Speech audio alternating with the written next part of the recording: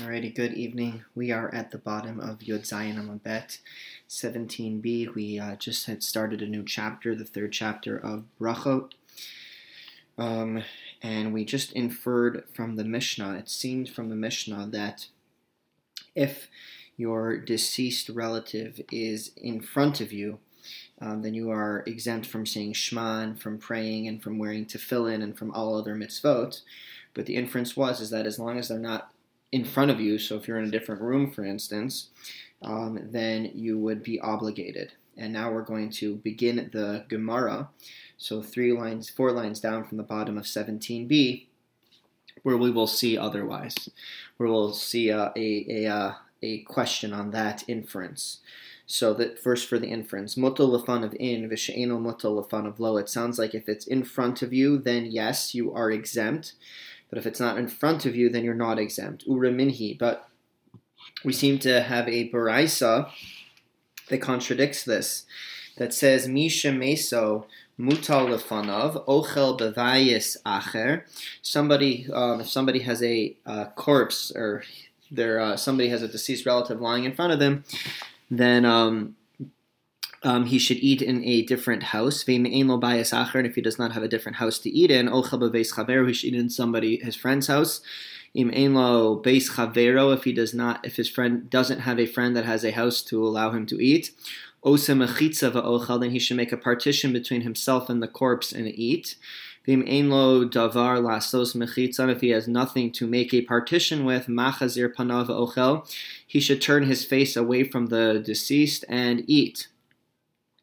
And one should not eat and recline, so you shouldn't eat in a relaxed type of fashion, because you should be focusing on the corpse. You should not eat meat. You should not drink wine. And you do not make the blessings before eating. And you do not say the grace after meals. We are now on Yod Ches Amud Aleph 18a. And the others do not make a blessing for you in order to be motzi, in order to allow you to fulfill your blessing obligation. And you cannot be part of a zimun. When 3 people eat together, there's a special introduction said before the grace after meals. You cannot be part of that group who are doing that together.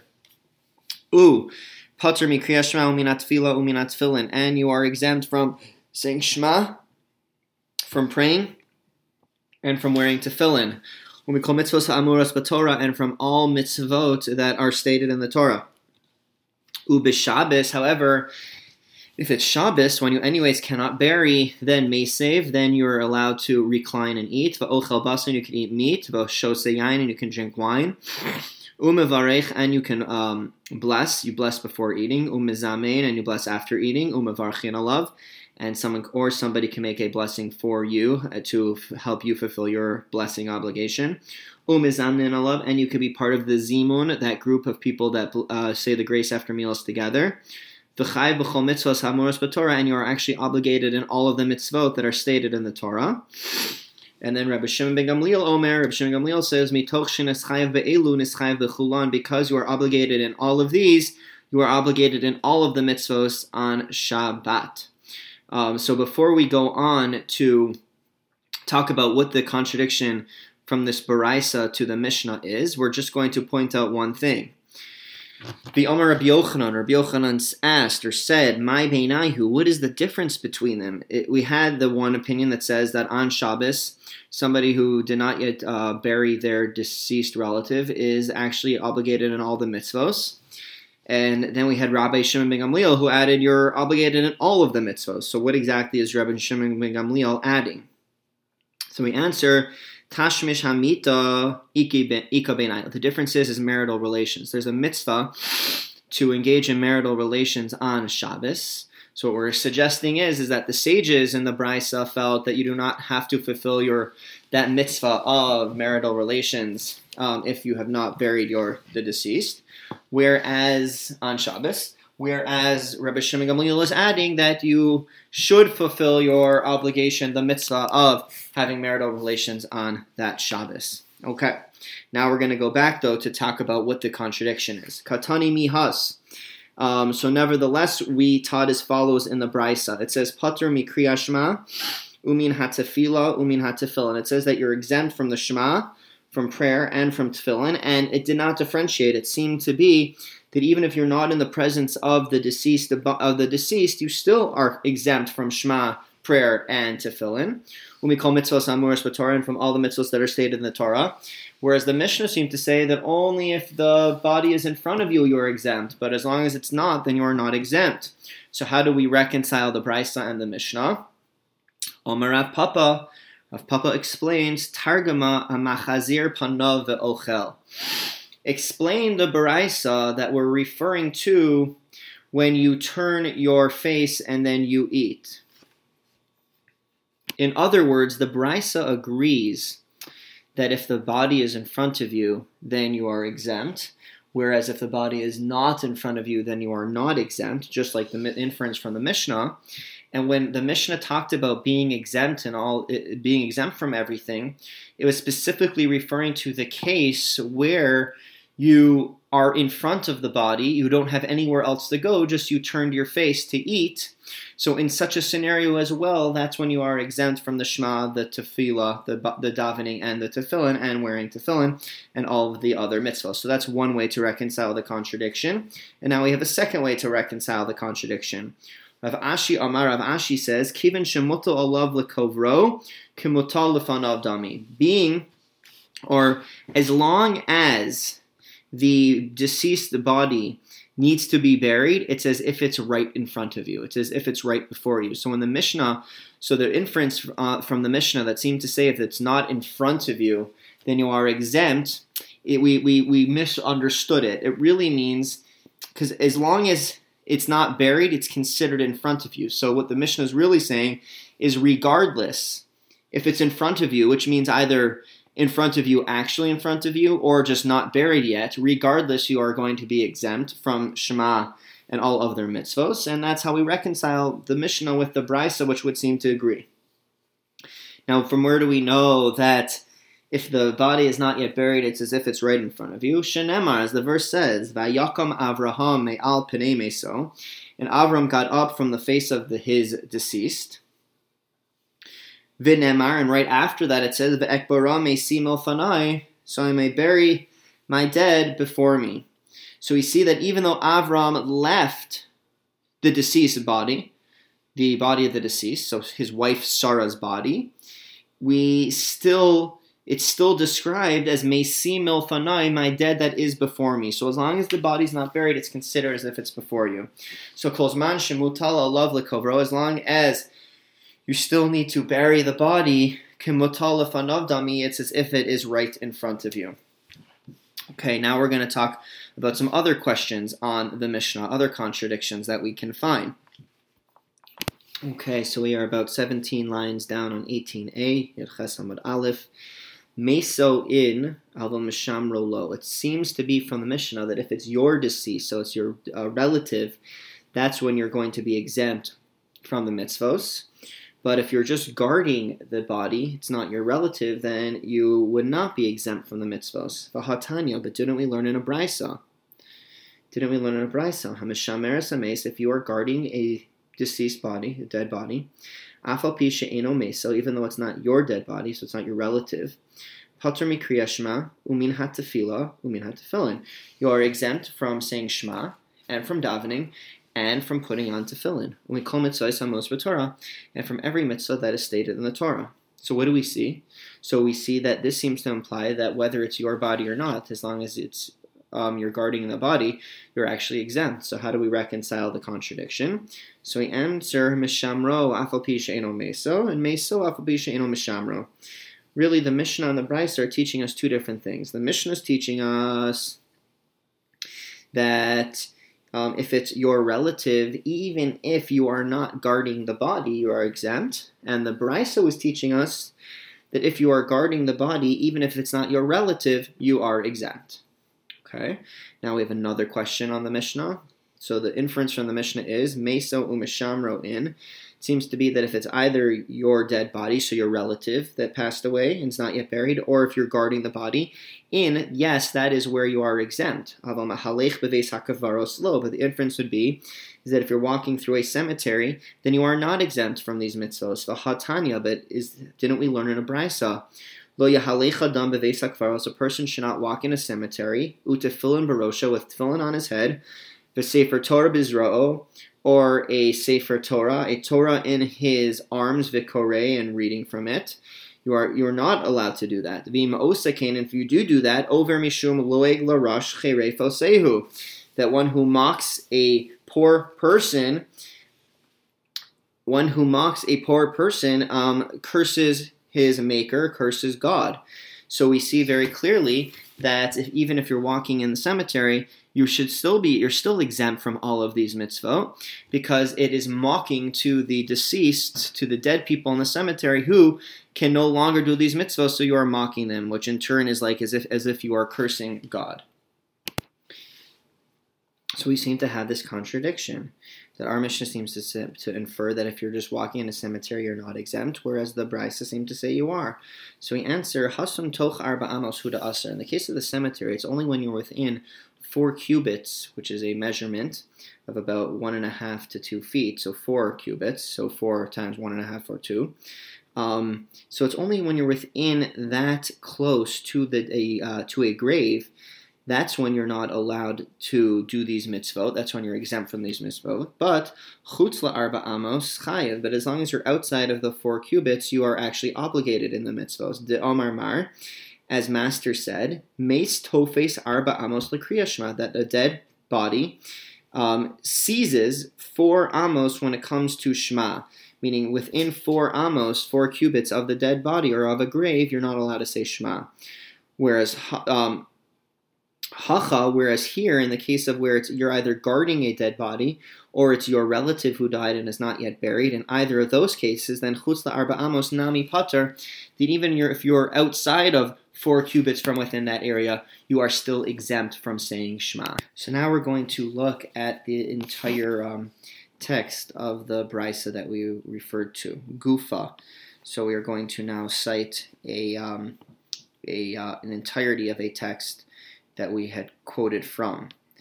Hamishamer sames, if you are guarding a dead body, yafal pi she'eno meso, even though it's not your dead body, so it's not your relative, pater mikriya shema umin hatfila, umin hatfilin. You are exempt from saying Shema and from praying and from tefillin.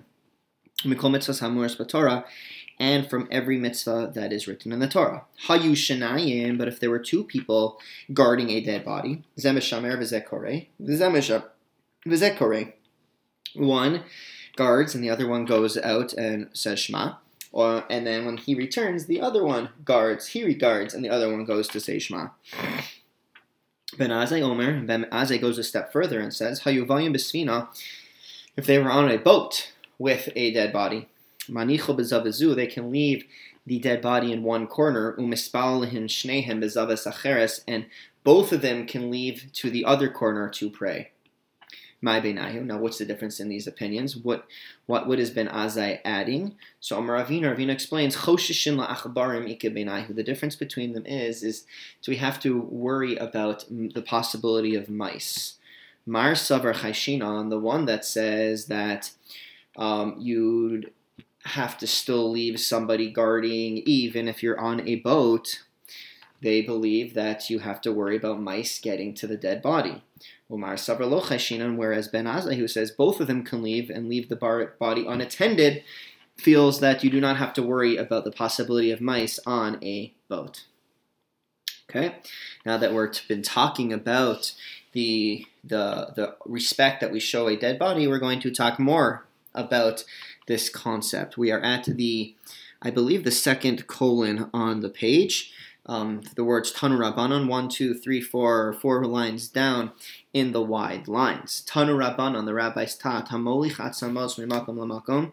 If you are bringing human bones from one place to another, Harize lo yitneim b'diskia, you shall not put them into a sack, v'yitneim al gabe chamar, and put them on the donkey, v'yirkav aleim, and ride on the bones.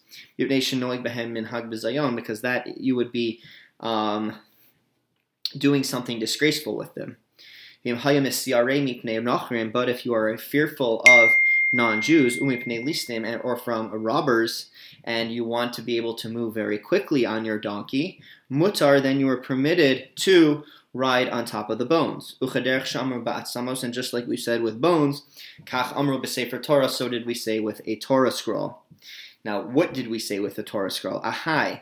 What from that brisa did we say also about a Torah scroll? Aresha? Ilema Aresha, if you're going to say that we're referring to the first part that says that you cannot ride on the bones, and then the idea would be and so too by a Sefer Torah, Pshita, that's obvious. It's obvious that if you can't ride on bones, you can't ride on a Torah. Migara Sefer Torah me'at samos. Is there any reason to assume that a Sefer Torah you should be allowed to treat in a more degrading way than bones? Ella a Sefer, rather it must be going on the second part of the Brisa. And what it's saying is that just like with the bones, if you're in danger, you can ride on top of them. So too, the Torah, if you're in danger, you could ride on top of it. Okay. A little bit more about respect for the dead. Amar Rachava, Amar Rabbi Yehuda. Rachava said in the name of Rabbi Yehuda, Kol haroa hametz ve'enu melavehu. If you see a dead body moving and you do not escort it, over mishum loigarash choreif aisehu, you are going to transgress the verse that says that one who mocks the poor curses God. The poor, again, being the person that is dead. You're mocking them by not escorting them. It's as if you curse God. Vim hilva masacharo, and if you did escort the deceased, what is your reward? Amar Ravasi says, Alav hakasav omer, the pasuk, the verse says about him, Malveh Hashem chonein dal, he lends to Hashem the person that is gracious to the poor.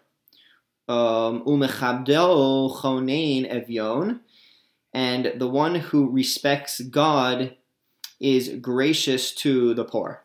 Okay. Rabbi Chia, so now we're going to talk more about proper respect to the dead, specifically in a cemetery. Rabbi Chia, Rabbi Yonasan, havu shakli va'azli beveis hakvaros. Rabbi Chia and Rabbi Yonasan were walking in the cemetery. Hava kashadia techelta de Rabbi Yonasan, and the techelta, so the blue threads, or the tzitzis, the fringes of Rabbi Yochanan, were dragging on the gravestones. Amar Rabbi Chia said to him, Dalye, lift up your tzitzis, kidei shelo yomru, so that the dead do not say, Lemachar ba'in etzlenu, that tomorrow these people will be coming to us, v'achshav mecharfino senu, and yet now they are mocking us. Now Omar Le, now Rabbi Yonah said back to Rabbi Chia, Umi yade kulehai, do the dead really know that much? Do the dead even know that my tzitzis are dragging on their graves? V'haksiv, but doesn't the verse say, V'hamesim inam yodim u'uma, that the dead don't know anything at all? So Amar Le, so Rabbi Chia said back to him, Im karisa lo shanisa, if you've read that verse once, you did not do it a second time. Im shanisa lo shalashta, and if you read it a second time, you did not read it a third time. Im shilashta lo perishulacha, and if you read it a third time, you never explained it correctly. What is the true explanation? Ki hachayim yodim sheyamusu. So this is going back to the beginning of that verse where it says the living know that they will die.